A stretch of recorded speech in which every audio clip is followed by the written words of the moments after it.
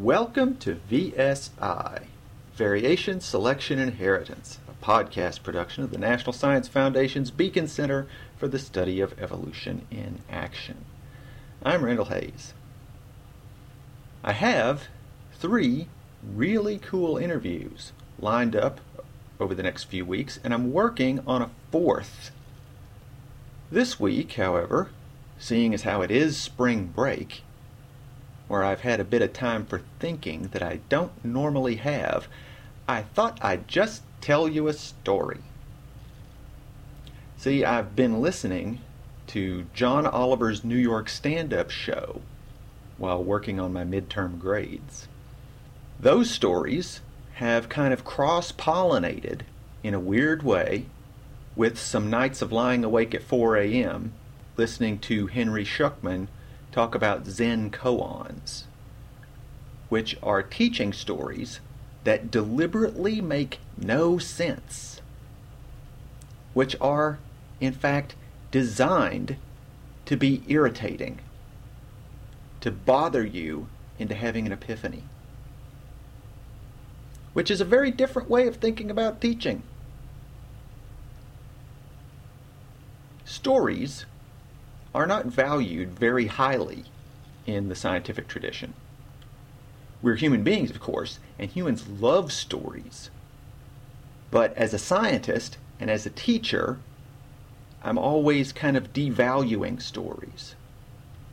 This semester, I'm talking to my Introduction to Research students about evidence-based medicine, which puts anecdotes and expert opinions at the bottom of the evidence pyramid.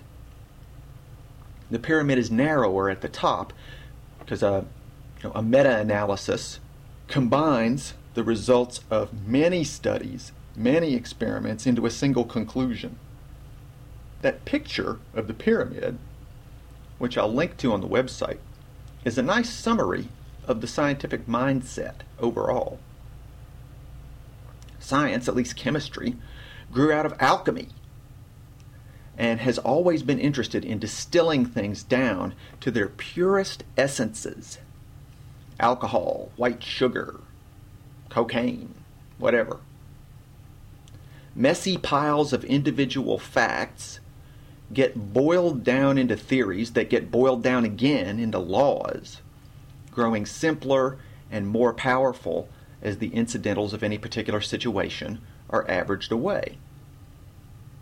Scientific laws are simple and powerful, and for that reason scientists like them. Teachers like them because they seem efficient. Students like them too, around test time at least, because they're easily memorizable and just as easily forgettable. Here's a research question for you. Does attempting to shortcut an individual human's process of learning by simply presenting them with the results have any bad effects on that person's emotional development? If you're arming a scientist for his or her own inevitable battles with the unknown, probably not. But what are we doing to our students who we just send off into the world carrying around these facts that they haven't earned through their own effort? Maybe it's a good thing they mostly forget these lectures. Just a thought.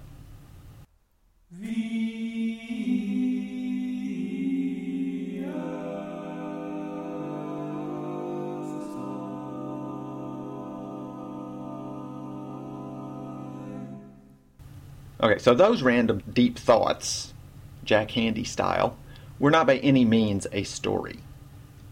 Here's a story. In fact, here's a saga, a set of related stories. Apparently, when I was very young, I would refuse to go to sleep until my dad came in from the milk house, which was the house where he milked the cows. All right, now believe it or not, milking his own cows was a step up in the world for him. He started out doing manual labor for other people, including things like shoveling gravel for road beds. He helped build New Circle Road, which used to be the beltway around Lexington, Kentucky. which, if you've ever been to Lexington, says something about how much that town has grown in the past 50 years. Building roads is dusty work, and that dust can do funny things. If it settles in your ear canals and sticks to the wax in there, it can block your ear canal and mess up your hearing. If that happens, you might go to the doctor to get that plug of dried out wax and dust removed. Doctors normally do this by irrigating your ear canal, that's what they call it, with a big syringe full of water. Think of a super soaker water gun. When my dad told that story, it was a story of endurance, of enduring pain, of feeling like the top of his head was going to blow off. Coincidentally, little biological evolution tie-in here, humans vary in the consistency of our earwax. If you are of European or African descent, you probably have wet earwax. If you are of Asian descent, you may have drier, flakier earwax. That consistency is controlled by one single gene. In fact, by one single base substitution within that gene. One letter. We know what it is and where it is. The upshot is that you inherit the consistency of your earwax from your parents. My guess is that you also inherit the amount of earwax you produce from your parents. By now, you can probably guess where this story is going. Graduate school in upstate New York was not a particularly dusty environment, so I have to put it down to genetics. There was a point where my ears itched all the time, and I had a series of ear infections. So I went to the campus health center, and where my doctor had just kept prescribing antibiotics over and over, the nurses at the health center actually looked inside my ear and stuck a soft white loop of plastic in there and started poking around with it, which was not comfortable. Of course, at a point like that, you realize that if you move, you're just going to make it worse. So I managed to sit still while the nurse scraped around in there and then pulled out this unbelievable thing. I wish we had thought to weigh it. It would have been a Guinness Book contender. I'm sure of it. Now, this is a common reaction. I am not alone in my shock and awe. Check any YouTube video on this subject and you will see the same type of comments. No, I'm not kidding.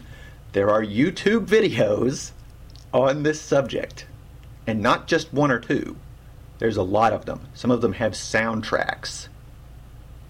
It's a strangely compelling form of like ear pornography.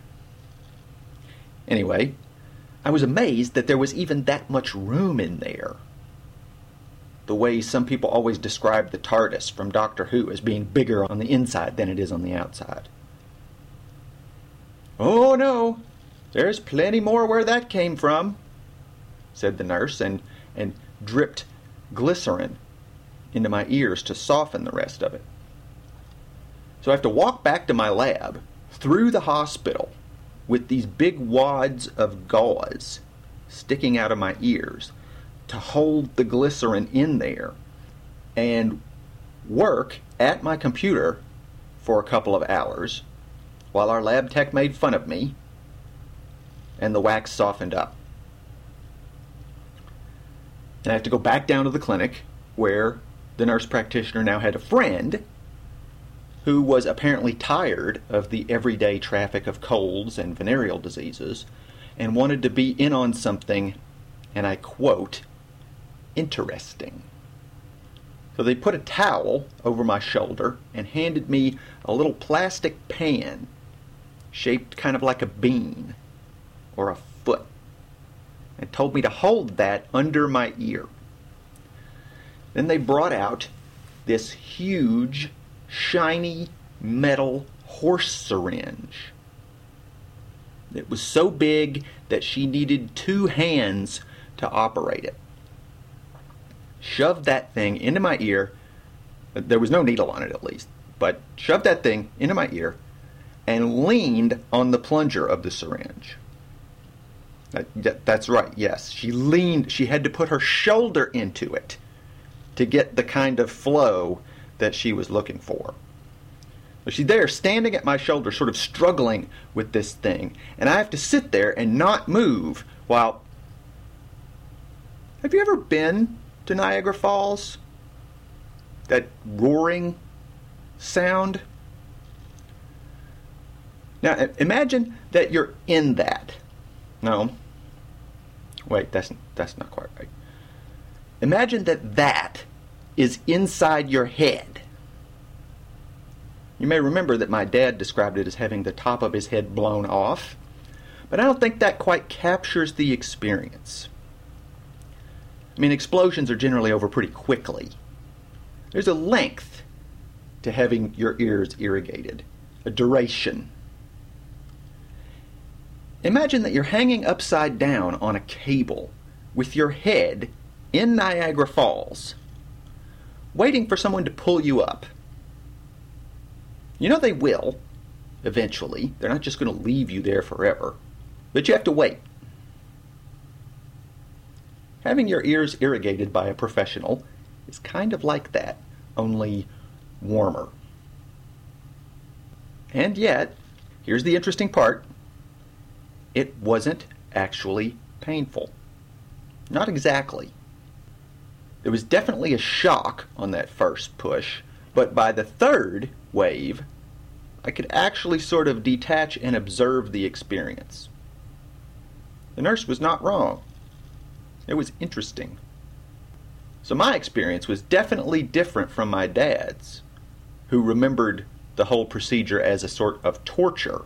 Of course, my dad is someone who has experienced a lot of injuries, a lot of pain, and who is afraid of pain. Fear amplifies pain, makes it worse than it actually is.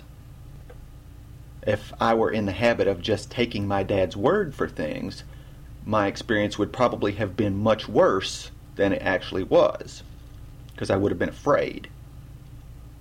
But I wasn't afraid. I had confidence in the nurses, and so the experience was kind of intense, not one I would choose to repeat for fun, but it didn't hurt exactly. I learned something from it. In our rush to educate people as quickly and easily as possible, what kinds of uncomfortable but valuable experiences are we depriving them of?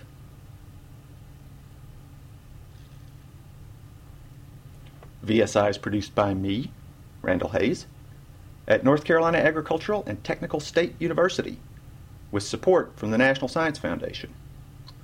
You can subscribe to the podcast and the Between Episodes blog at our webpage, variationselectioninheritance.podbean.com. You can also follow us on Twitter or Facebook, where one Michael J. Crow, Esquire, recently posted the very first comment. To Mr. Crow, and to all of you, thanks for listening.